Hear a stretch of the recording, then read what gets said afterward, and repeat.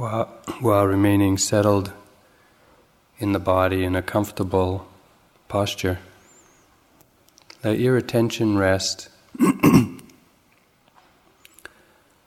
on your primary object of hearing or the breath, without struggling to do anything special other than to notice what appears. The sounds that appear due to their conditions are known when we attend to them. The movement and sensations of the breath happen due to their conditions, and we know them when we're undistracted. So too with any other experience that appears in the mind. Strong sensation in the body. Notice how your attention goes to it, notices it, recognizes it. And when it no longer commands your attention, gently redirect your attention to the primary object of the breath.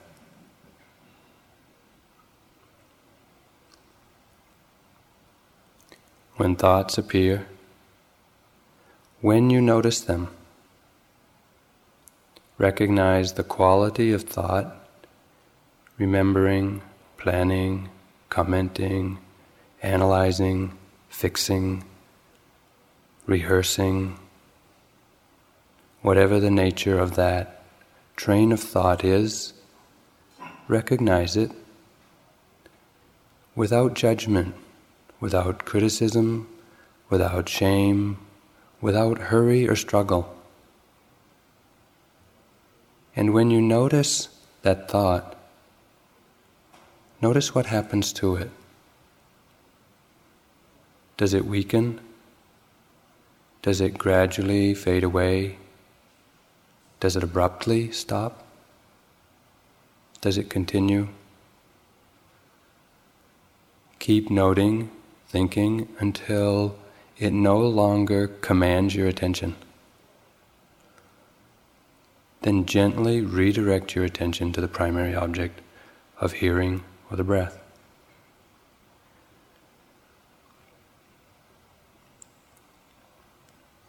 Notice also the background mental states throughout the sitting, subtler than sensations or thoughts. These mental states are flavors in the mind. A sense of contentment, or a sense of struggle, maybe a subtle simmering frustration or dissatisfaction. Maybe there's a sense of being very confident and knowing what's happening clearly. Recognize these flavors in the mind. They're in the background, but they're affecting how we feel, how we think of our practice. Recognize them, identify them, let them be there, let them leave. Notice also the impulse in the mind to shift the posture slightly, or to swallow, or to blink. Every movement of the body is preceded by a mental impulse or intention to move. When we're sitting still, we can begin to notice these impulses, and we may or may not act on them. But we notice them as a brief impulse in the mind, the about to moment, followed by either remaining still or movement.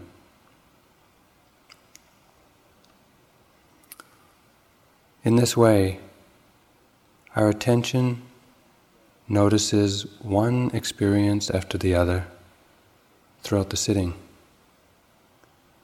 Whatever you notice is okay.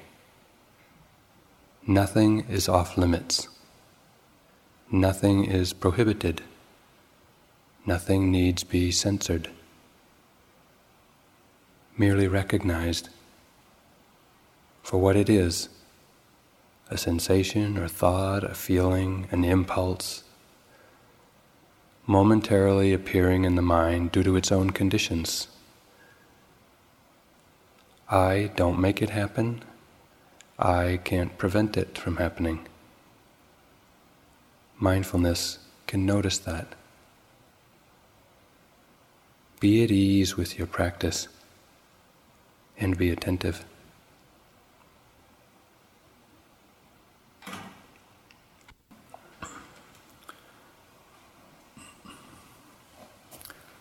Do you have any questions about practice today?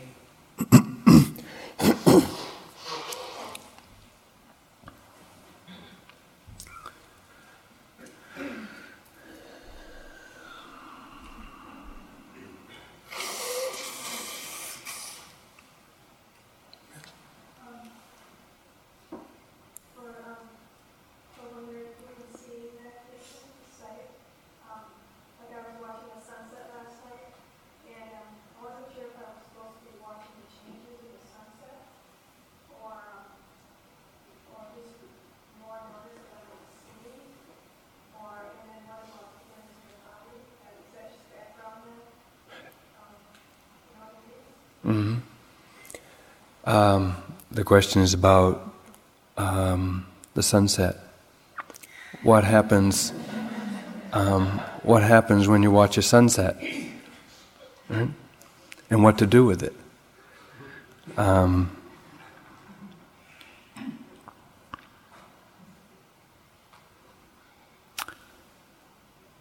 First, one should notice enjoyment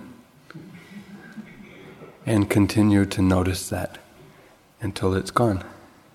And then, if you notice that it's from seeing colors, then notice the seeing. If you have thoughts about, this is really beautiful, notice thinking. If you have sensations in the body from standing still or sitting, whatever it is, then you notice those also. And just like any other event in your life, there's a multiplicity of momentary experiences that goes into this thing called watching a sunset. And so there is, in this practice, we bring our attention to the moment-to-moment experience of it.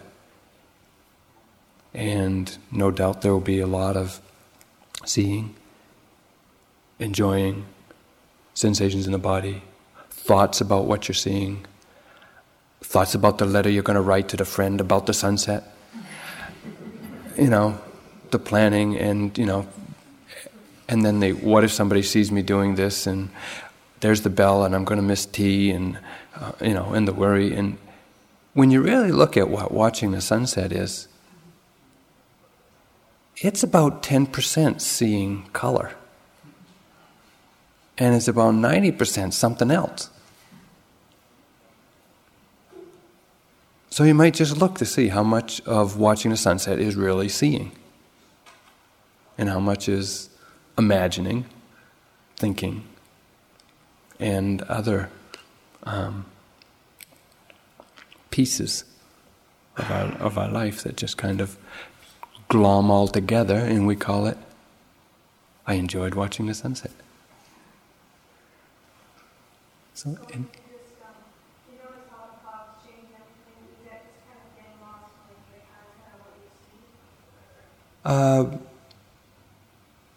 it's a fine line between being absorbed in the seen object and appreciating it so much mindfully that that's what you're noticing. So the middle point of just being mindfully aware of and not objectifying and not absorbing subjectively is very fine.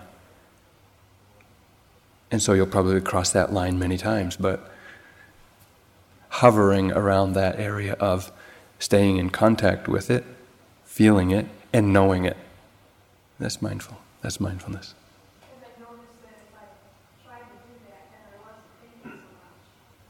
Right. Good. That's good.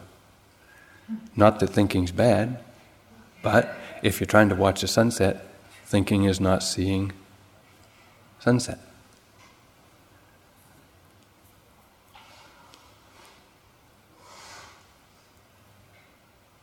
Yes. In your lead up to the meditation, Steve, you mentioned about sounds being known. Is it helpful to use that phrase in your noting? A sound is being known.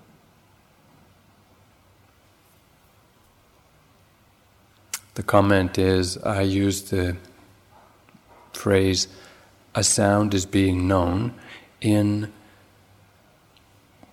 Did I use that at the beginning of this sitting? Okay. Well, isn't that what was happening? Isn't that what is happening? A sound is being known. Hearing. A sound is being known. Which would be the most helpful? You can try either one. If hearing doesn't really, if that doesn't accurately or fully describe what you experience, but a sound is being known does more fully and accurately describe what you experience, then use that. It's a little bit long and wordy, so my sense is that you wouldn't use that very much. It might be a way of reframing what's actually happening, but the actual experience of hearing sound doesn't have words in it. So I wouldn't, a sound is being known, a sensation is being known, a thought is being known. It gets pretty noisy in there if you do that. So I wouldn't do that. But it is a way of reframing what's actually happening in that moment. The only one that it fits with is the hearing. It goes to what comes from, but that one sometimes they don't. Okay. Can do.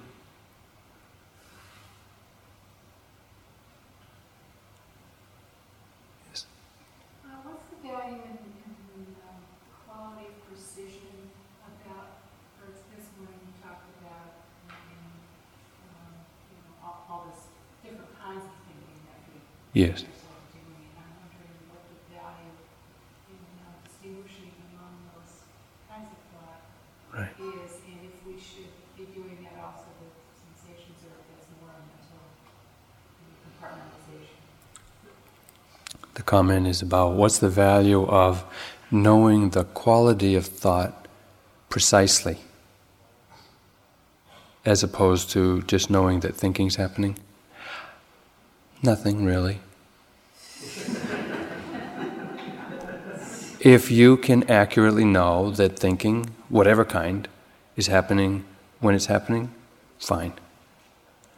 What often happens is we individually have our predilections of particular obsessive kind of thinking. And for some people it's planning, for some people it's rehearsing, and for some people it's commenting, analyzing, fixing, figuring out. We've got our own thing. And often, that which we do the most, we're most unaware of. So, as we begin to identify, oh, here I am, figuring out again. Figuring out. Then we can just catch that particular mental state. Because when you really look at what's going on behind this habit of figuring out, there's a little tension, a little unknowing, there's a little I want to know and I want to feel at ease with, and there's a lot going on there. But the tagline is figuring out. That's how we get tuned into that particular feeling, mental state, that thing that's going on, that identity. So, as we become familiar with the top 10, it just becomes real easy to say, yeah, there it is. I remember that one. There's good old number 2. There's good old... And it does allow for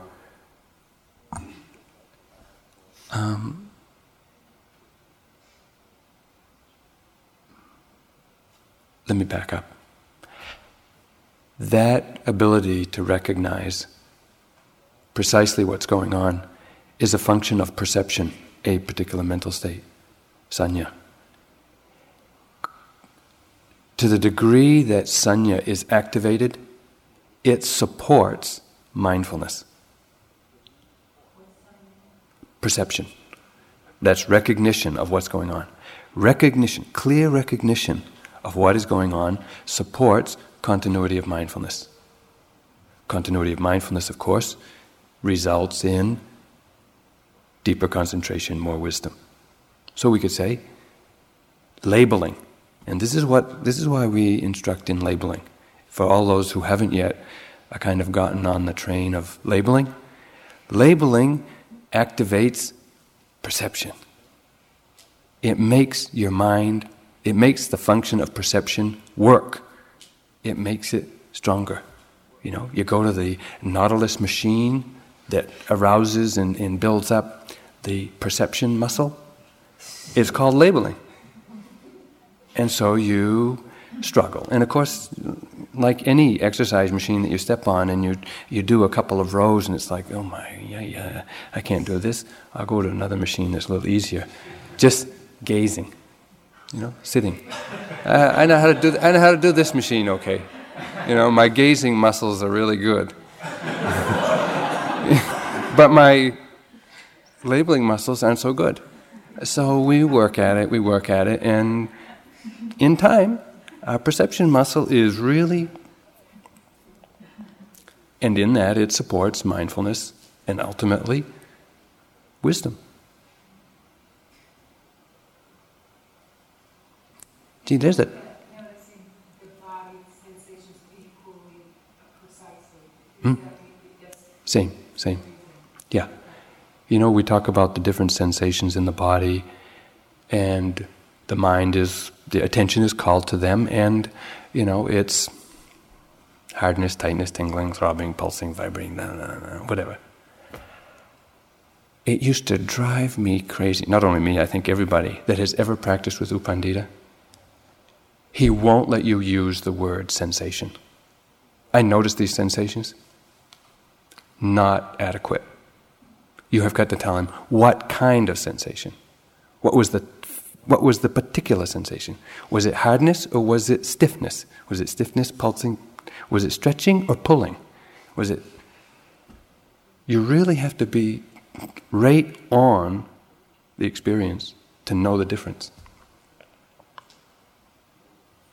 So yeah, that's developing perception, ultimately supporting mindfulness and wisdom. Yeah.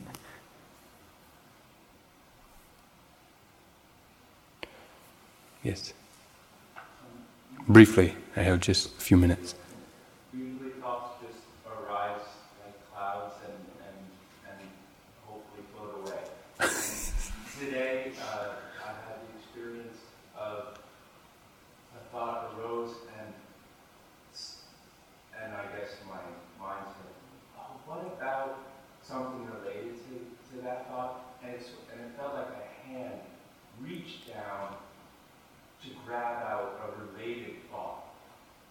Does that make sense? Yeah? Okay. Well, what I'm wondering is, what is that hand?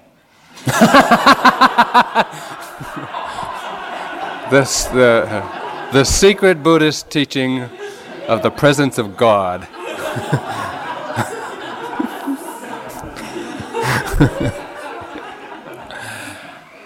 That hand is a vision or an imagination in the mind of seeing. Please note it as seeing.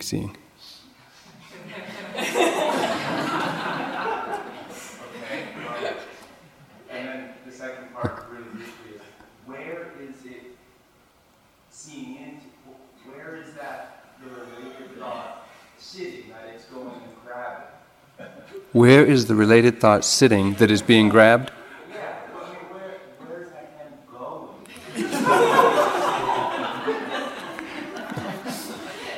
Well, on a day like this when it's overcast, the hand is up there above the clouds. And all the thoughts kind of mix together. And it knows which one you're going to go to. And it...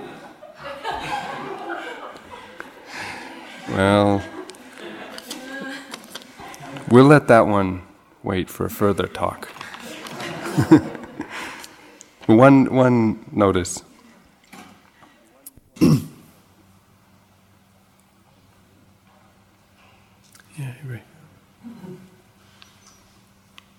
Seems that of the two types of sitting meditation, one where you're doing vipassana only, whatever is most predominant, and the other one is anchoring with, for me, the breath. The anchor one seems to be easier, and when I do vipassana, I'm sitting there and take a check down, be sure I have enough energy, because I can get lost in the vipassana and then not get back on track again. Sometimes if I just do the anchor with less energy, I'm feeling I'm doing something second rate that I should be doing with vipassana instead. So I can get on a very self-critical cycle. Is there a major difference between the benefit of doing either of those? One versus the vipassana versus the anchor?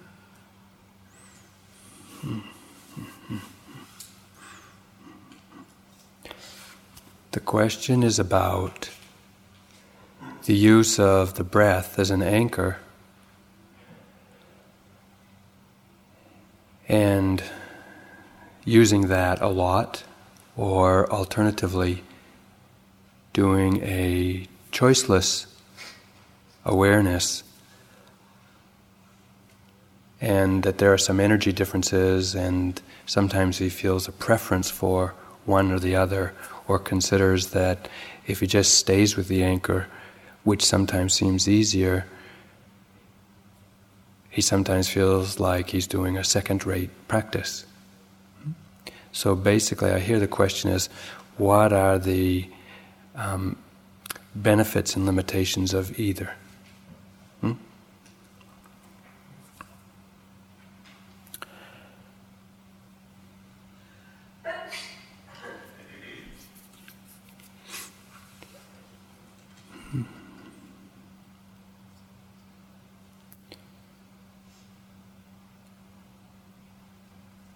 The instructions, as we lay them out in sequence, starts with either hearing or the breath. And we do that in order to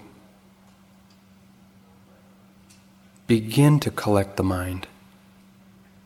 The mind in our everyday lifestyle is very scattered, very fragmented, not very collected, actually, not very present most of the time. And so, to get a clear experience of mindfulness, we direct the mind to a very specific, precise, and ever-present object, the breath. So it's useful as a focus and for giving us a very clear experience of what this participatory awareness is, where we are actually feeling something and knowing it at the same time.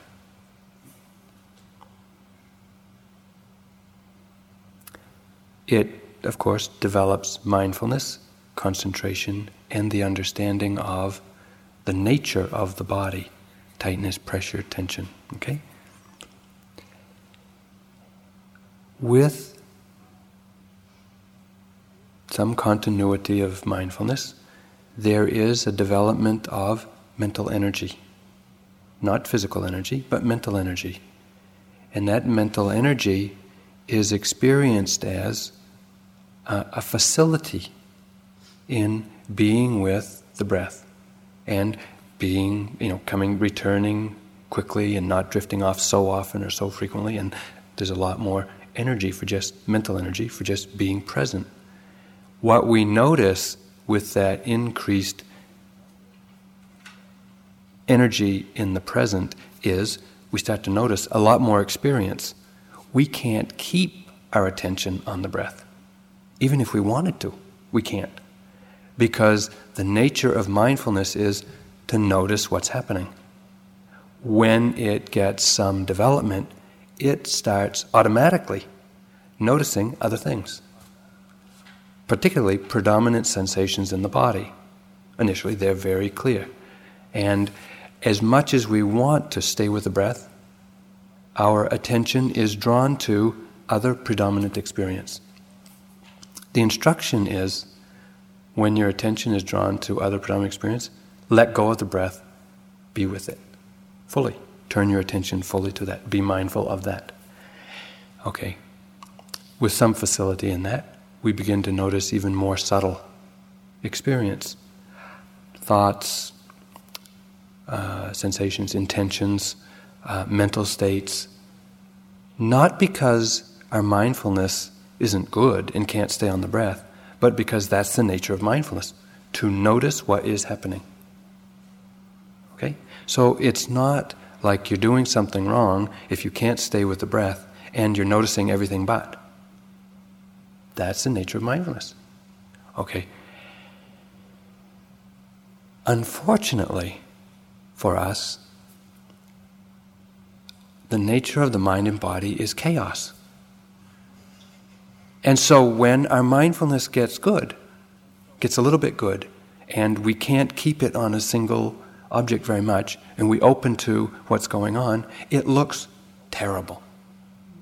And so we think, oh my God, my mindfulness has gone to pieces. Not so. Actually, your mindfulness is actually quite good. Noticing everything that's going on. But because we have a misunderstanding of what the experience of mindfulness should be, we think, I gotta get back to the breath. And so we struggle to stay with the breath, creating a lot of tension, ignoring and denying the obvious predominant other experiences, and we create a lot of tension. The instructions are, again, use the breath to anchor the attention initially. As and when you become aware of other predominant experience, note them, or be mindful of them, feel them. Both staying with the breath and noticing a choiceless display of appearances in the mind, both are insight or vipassana. Okay? One of them isn't, staying with the primary object of the breath, isn't only concentrative. Staying with the breath as directly felt experience is vipassana. Vipassana means seeing the three characteristics of anicca, anatta, and dukkha. If you stay with the breath, abdomen or nostrils, wherever it is, and you actually notice the texture of the feeling, the sensations, and you see their impermanence, you actually feel it's there and it's gone. That's insight. That's direct perception of impermanence. So don't be mistaken that staying with the breath is not insight. It is. So with that understanding, whether you stay with the breath or whether you're choiceless, or whether your awareness is choiceless, doesn't make any difference. But in the course of practice over a retreat, it seems that we make some initial effort and then we reach a certain plateau where, we're reasonably mindful, more or less mindful, and we're aware of a certain range and a certain depth of choiceless experience. And in a day or two or three or a week, it gets familiar. It gets easy to be at that level. And then the mind starts drifting and wandering. We feel flat. We feel like practice isn't going well or whatever. And if you mention it to your teacher, they'll say, why don't you go back to the breath? Work with the breath, work with the primary objects a little more. What we're actually doing is encouraging you to increase the continuity of your mindfulness. Not that your mindfulness has slipped, it's just gotten familiar with a certain level. And to increase your mindfulness, you have to give it a task. You have to give it an assignment that it can't quite do. So you say, okay, note, go back to the breath, or work with the primary objects, or start to note intentions. Anywhere in the... We didn't just give the instructions to note the intentions once, way back at the beginning of the retreat. You could stand to get that instruction about once a week, because you'll plateau out somewhere, and then you're missing plenty, don't worry. And so it's just, start noting some more intentions. And you start it again, and it builds up a little more continuity, more concentration. You see a wider display of phenomena. And so you keep going up or you keep going down through layers of the mind, reaching a place where it's familiar, and then churning up the energy a little bit, meeting all the hindrances again, and thinking, God, here I am back at the beginning. You're not. You're going through the next layer in the mind, up or down, however you want to understand it, and struggling with the resistance, the blocks, the tensions, whatnot, the holdings. And with the heat of increased mindfulness, you break through that, and then, a new display. It's like calmer, stiller, or more anger, or more frustration. Okay. So you open to that, and you learn to be with that, and you plateau out again. And after a couple of days of that, it's just like, this is pretty easy. And then a good teacher would say, why don't you start noting some more intentions? So that you keep having an assignment that you can't quite do. It's like going to school. You go to first grade and you learn these lessons, and God, they're hard. 1 + 2 is 3. And after you learn that lesson, if you go back the next year to first grade again and you learn 1 + 2, it's going to be boring. It's going to be, you're just going to be bored stiff. So they say, okay, now a hard one. 2 × 3. How do I do that? And so you got to work at something that's a little bit hard. That's called staying on the edge. Playing the edge of your practice. Biting off just a little bit more than you can chew, but not so much that you choke.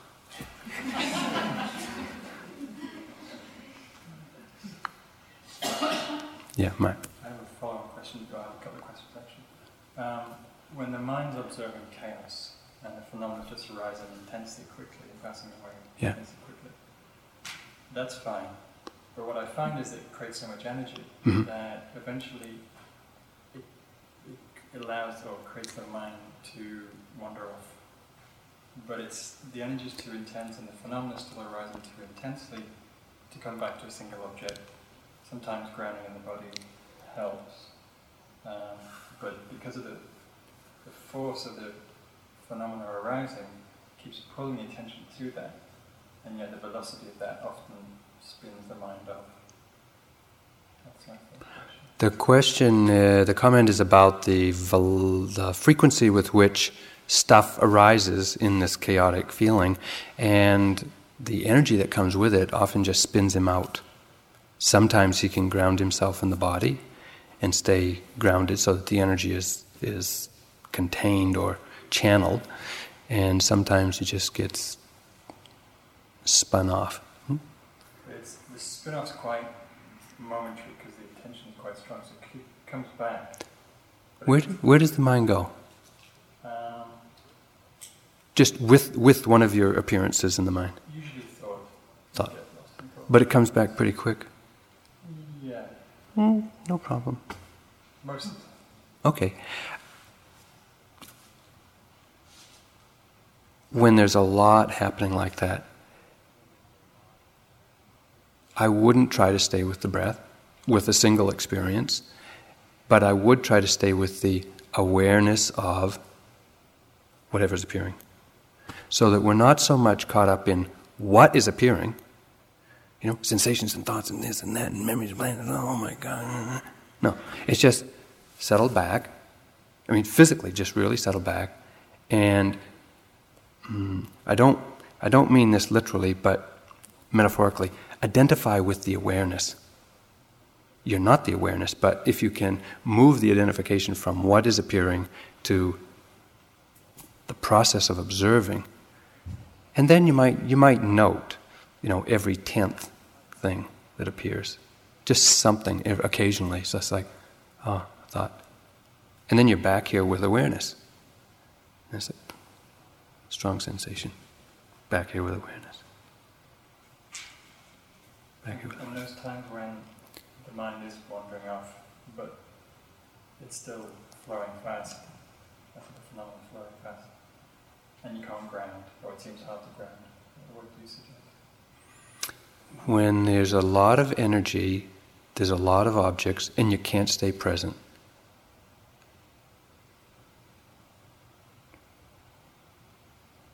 Sounds like restlessness to me. It's kind of like, it feels very restless. This is like you're cooking with energy and you can't be with anything in particular. It's just kind of bubbling over. Oh. Hug a tree.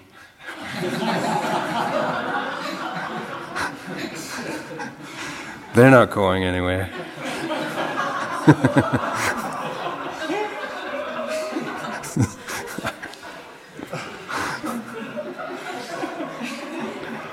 That sounds pretty good. Can I just ask another question? You got 10 seconds. The 7 factors that arise in each moment of consciousness that I can pick up is attention, intention, singling out an object, or picking out, choosing an object. Okay, deciding it. Contact feeling. Contact feeling. And it's volition, one. Yeah. And how the past relates to the present. Yeah, intention. Volition is intention. Okay. So The other one is psychic life. what's the other two? Psychic life is one. Psychic life. Psychic life. That which is present in a body the moment before it dies and isn't present the second after. You have a corpse. What is missing from a fresh corpse from the moment before? This thing called life. That is carried along in each moment of consciousness. And I can't remember what you've identified. Contact, feeling, perception. Perception, recognition. In that perception, just any of those, contact, feeling, perception, intention, and any of them, energy, may be more or less developed. So that as you practice, mindfulness may turn to one of those mental factors in any moment and notice it very distinctly, or it may not. But they're all there in some, they say, in some degree. So enjoy your day of hugging trees if necessary.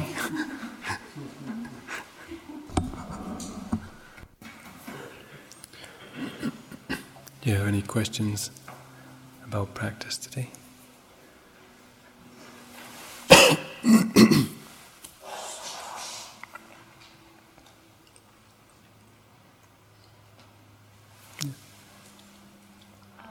Yesterday when I was sitting, I noticed feeling pain. And then, I guess I had a story going on in my mind. And I looked at the feeling behind it, and I noticed it was pain. And I actually did feel a sensation of pain in my chest.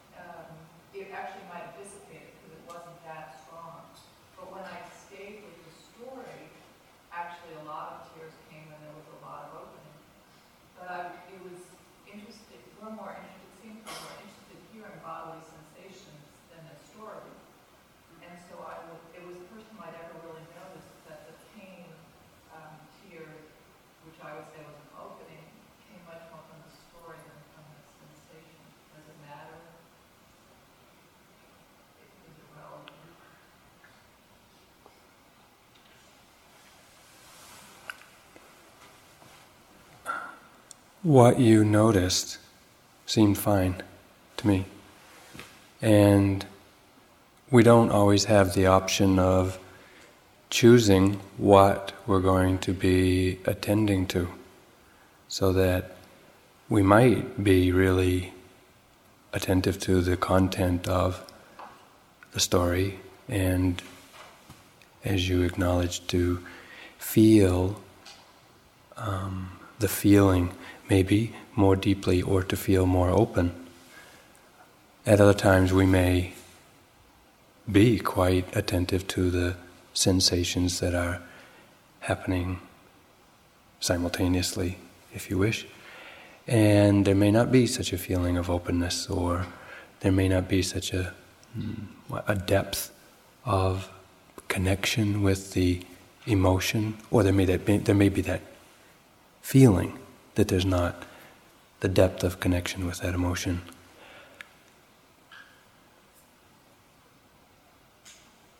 I wouldn't get too fixed in the belief that one is more open than the other. And I would let the attention be with whatever is most predominant. Whichever calls your attention, be with that.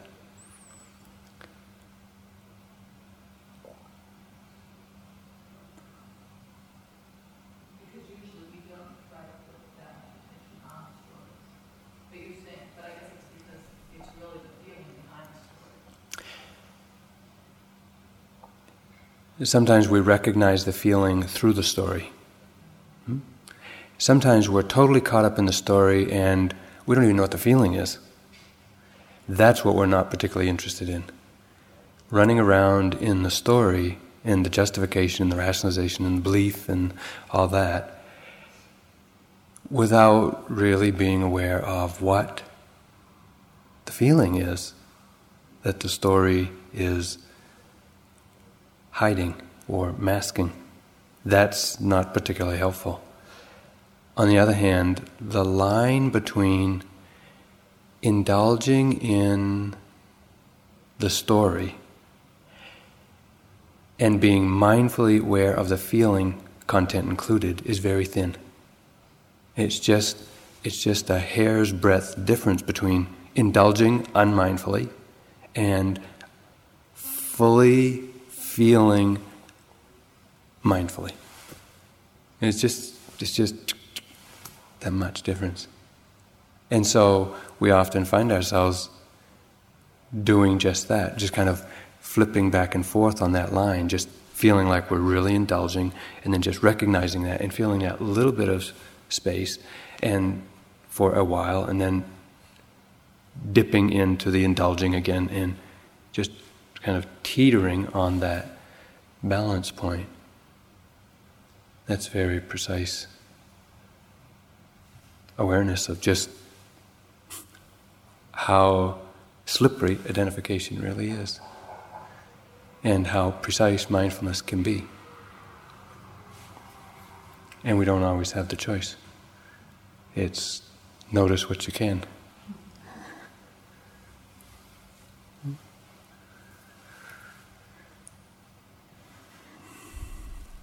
Yeah.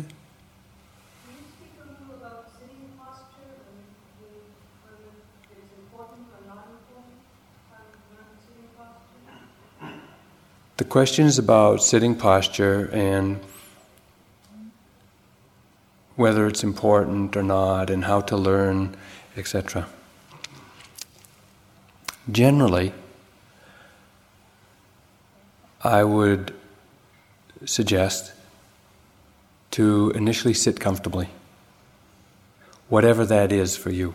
And it may be in a chair, it may be on a cushion, it may be on a bench, it may be lopsided, it may be slouched, it doesn't matter. Because if it feels comfortable to you, the mind will be most relaxed, most open.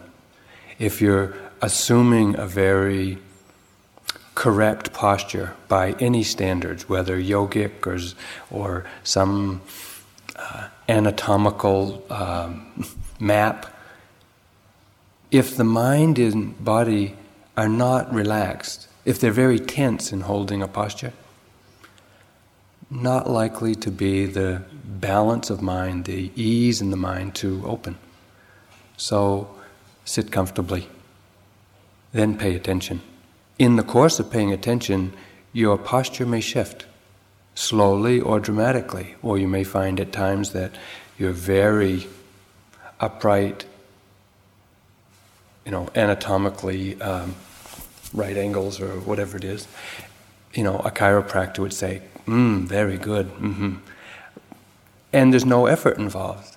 And other times you may be totally curled up like a pretzel and feel fantastic. And the mind can be perfectly balanced in that. So I wouldn't get too dramatic or too concerned. Sit comfortably. Pay attention. If your posture shifts subtly or dramatically to another in the middle of a sitting, fine. If you find yourself tense and holding the posture in a certain way, whatever it is, curled or straight, then relax that to something that's more comfortable. Ultimately, this practice isn't about having right posture or right proportions or anything particular about the body. Ultimately, the body is going to go to pieces. And we don't always have control over that. And we can be totally crippled in many ways and still be free. I wouldn't be too concerned. There was one man in the monastery where I lived in Burma, and his name was Utainhan, and he used to be a judge, one of the federal judges in Burma, and when he was about 40 or so, he just decided that wasn't for him, and he just moved into the monastery and he lived there, and he had some disease, and he was just bent over double all the time. I mean, he just couldn't stand up straight. He couldn't stay straight. He couldn't, he looked like he was in excruciating pain. And he was the most loving and gentle and wise and patient person. Not the most, but he was extraordinarily bright-minded because he practiced. So, don't be too concerned.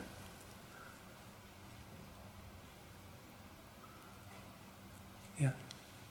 Going back to the first question that I asked this morning, just want a little more clarification. Sometimes it seems like I can get really caught in a story and also be very aware of the feeling, and the feeling seems to be sort of the point of the story.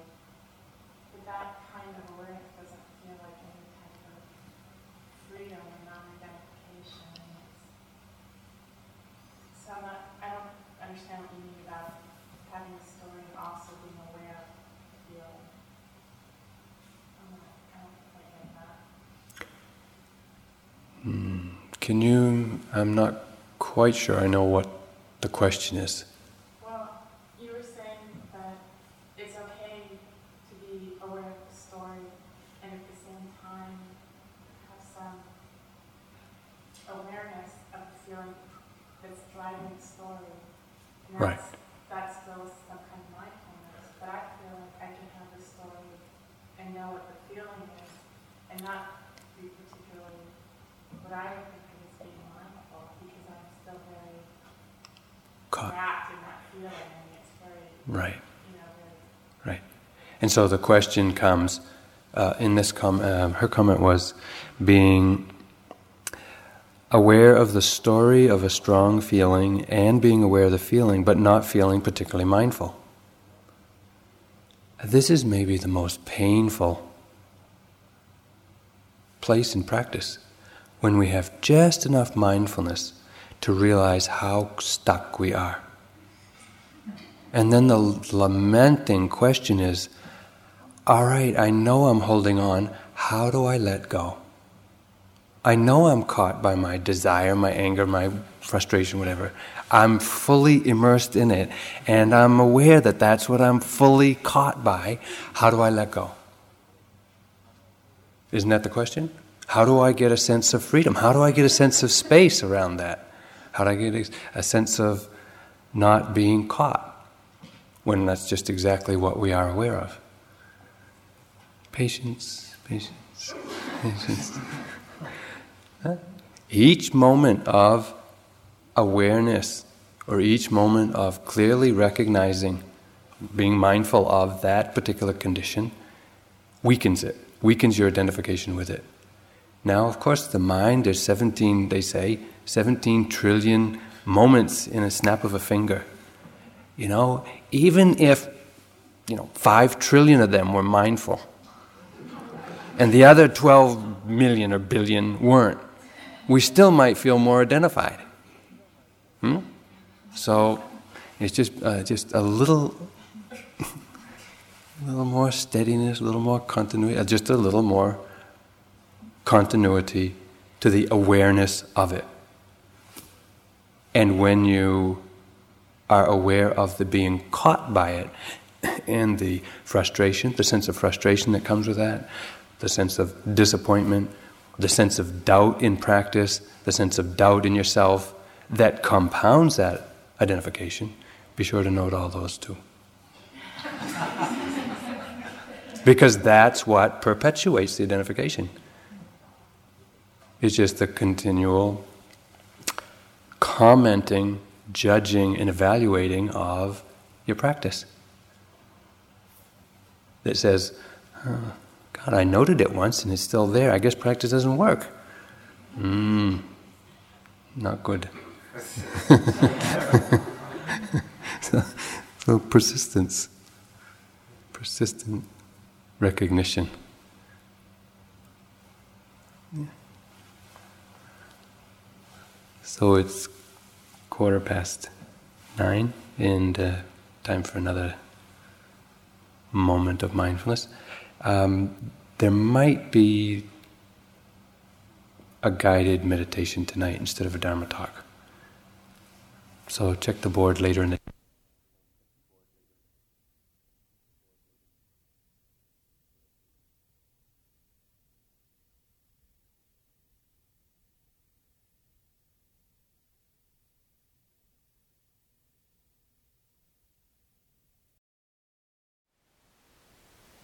Thank you for listening. To learn how you can support the teachers and Dharma Seed, please visit dharmaseed.org/donate.